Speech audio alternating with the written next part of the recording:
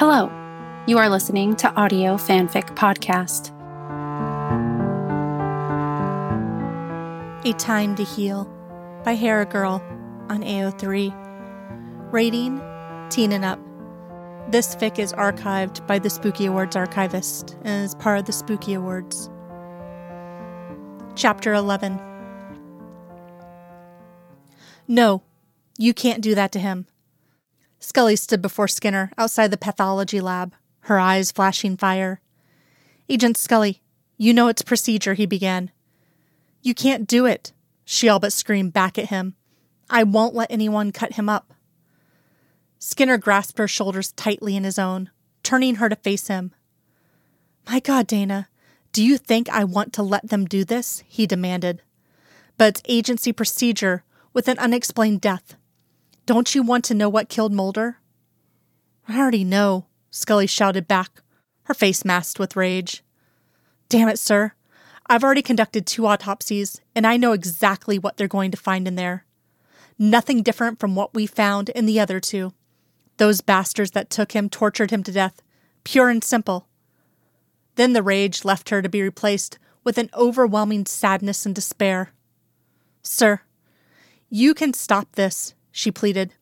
He's already been cut and battered and examined enough. Doing it now won't change anything. It won't bring him back. Please, please, sir. After what he went through, can't we let him rest in peace? His heart accepted what she was saying, but his head still reminded him of the usual procedures to be followed in the death of an agent. Dana, I understand, he told her softly. And if it was up to me... Don't give me that crap. It is up to you. Her expression hardened and her voice was once again steely. This is the last thing you can do for Mulder.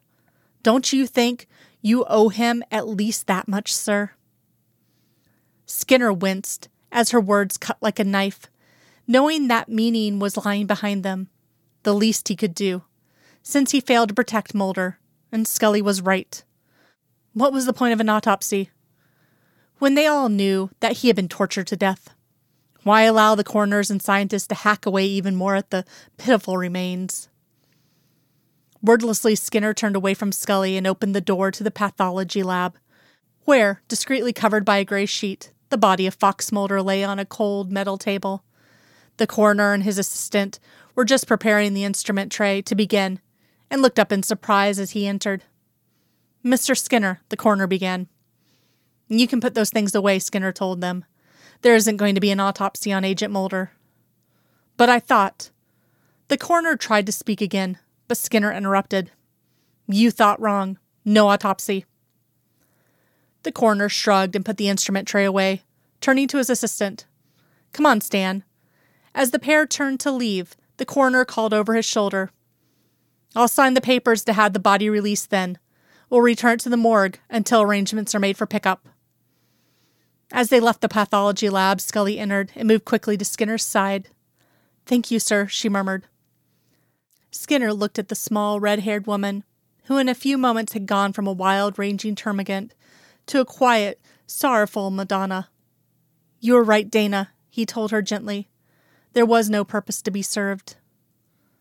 Scully nodded and then turned away and moved to the metal table.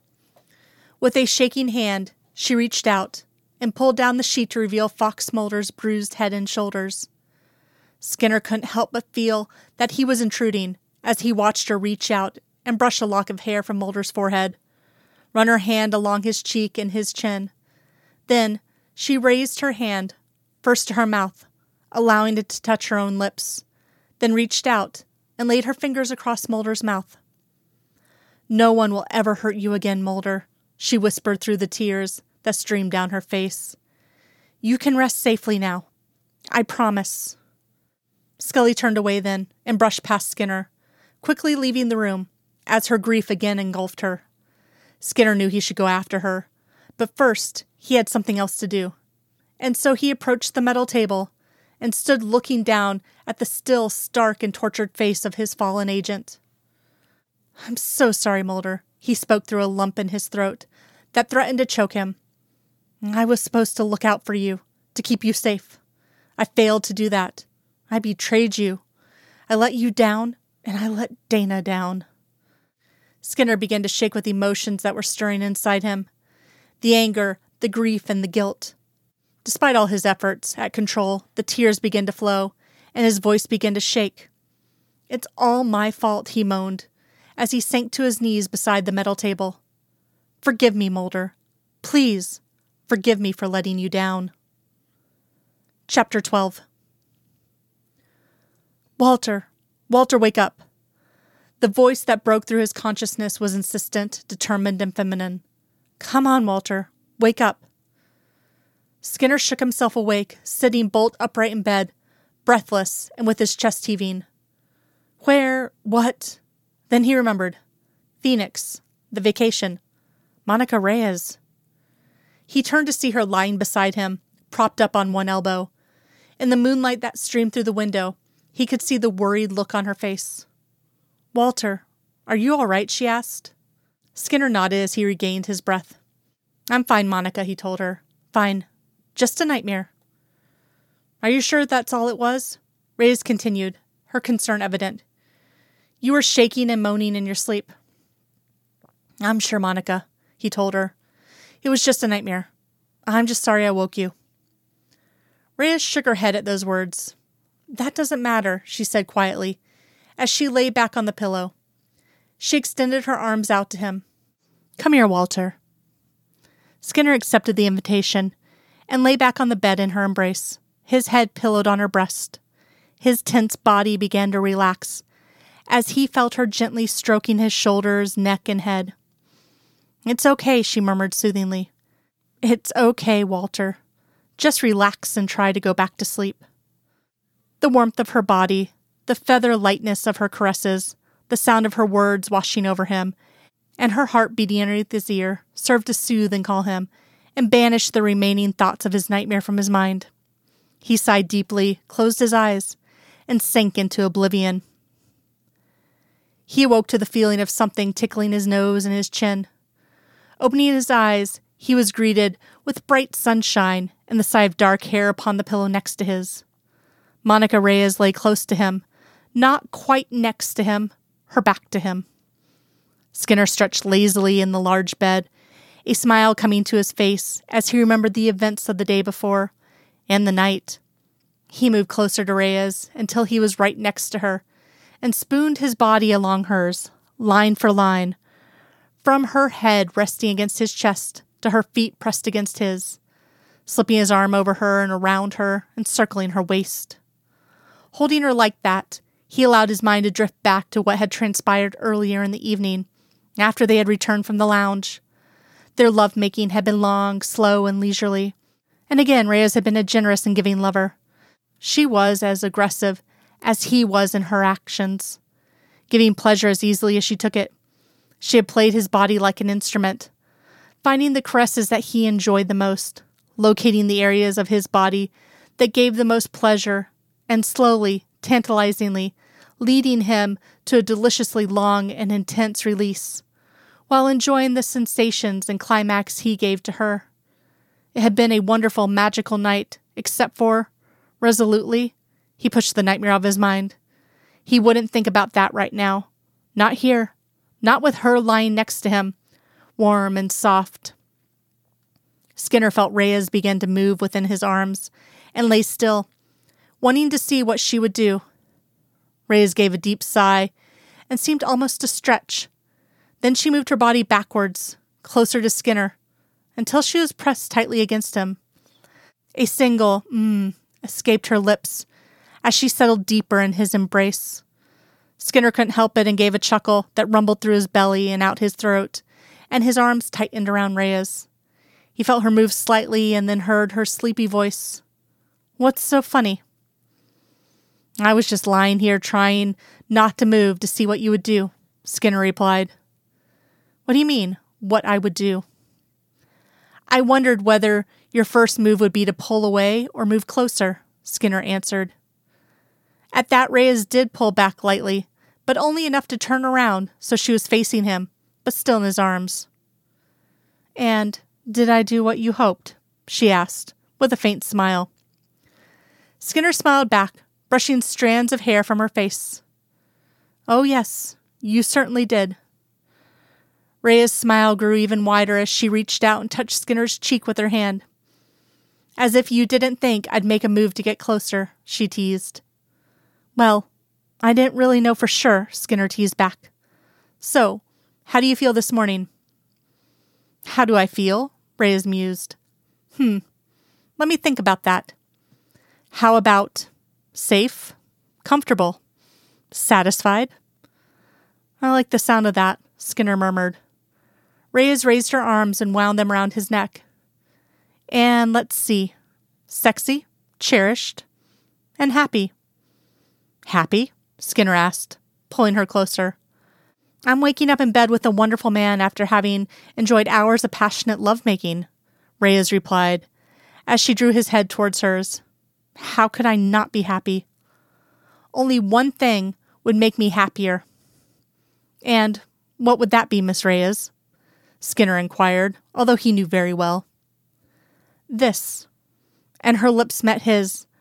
Their first kiss of the morning was slow, deep, and wet. Her mouth opened to his, and their kiss became more passionate and demanding. His hands began to explore her body as he felt the desire rise up in him again. Caressing her breasts, belly, and more, her own hands were equally busy, seeking and finding, sending shivers of delight through him. Although he wouldn't have believed it possible, during his earlier efforts, Skinner made love to Reyes with even more passion than he had during the night. It seemed to him that it was even more successful, for he was able to prolong his desire longer this morning, bringing her to climax after climax before achieving his own release. When it was over, they both lay spent, wrapped in each other's arms, listening to the sounds of their own breathing and the desert birds singing outside their window. Reyes was the first to recover and propped herself up on one elbow, looking down at Skinner with a wicked little smile. "You, Walter Skinner, really know how to wake a girl up," she teased. "So you enjoyed your wake-up call, Monica?" Skinner inquired. "Much more than my radio alarm at home," Reyes giggled. "Now, what shall we do today, lover?" By the time Skinner and Reyes had showered, dressed, and had a quick, light breakfast, it was already going on 11 a.m. They had considered various options, such as a visit to the Grand Canyon and Sedona, but decided it was too late in the day for that. "It's really a full day's trip with an early start," the helpful concierge explained. "The same with the horseback riding day trip. What I would suggest is that you take the cowboy train ride. That will take you up into the Apache territory, and you'll have the chance to see quite a bit. It'll take you an hour to drive up to the canyon station, and the train ride itself, it takes about 2 hours." "That sounds perfect," Reyes exclaimed happily. "Walter, why don't you get the directions to the canyon station while I bring the car around?" When Skinner met her out front, she was sitting in the passenger side of her sporty red Mustang convertible. "Hey, what's up with this?" he asked. "I drove yesterday because I knew where we were going, and you didn't," Reyes explained. "Today, I don't know any more than you do, and you have the directions. So I'm going to kick back and let you do the driving. Besides," she grinned impishly, "I know you're just dying to get behind the wheel of this baby." Skinner grinned back, realizing that she was right. He had longed to drive the powerful red car.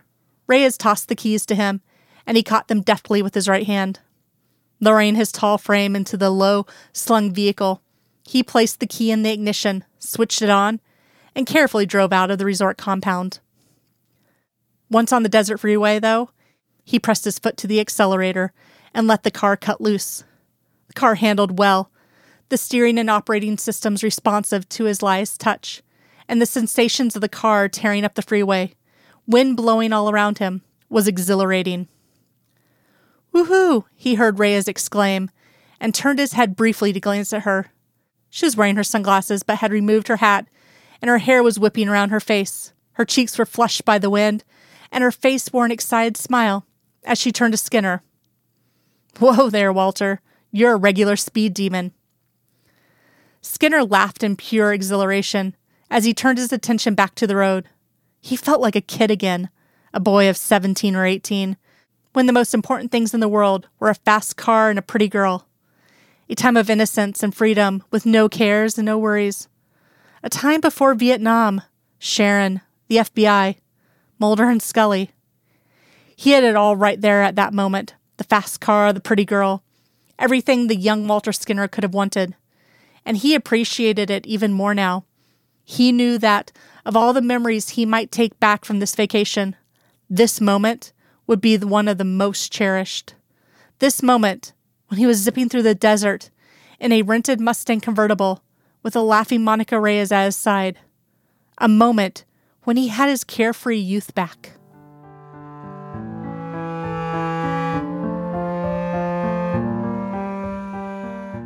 If you like this story and would like to contribute, you can do so by going to our Patreon page at www.patreon.com/audiofanficpod. As a patron, you are granted early access to one new story of your choosing per month. Thank you for listening, and remember, the stories are out there.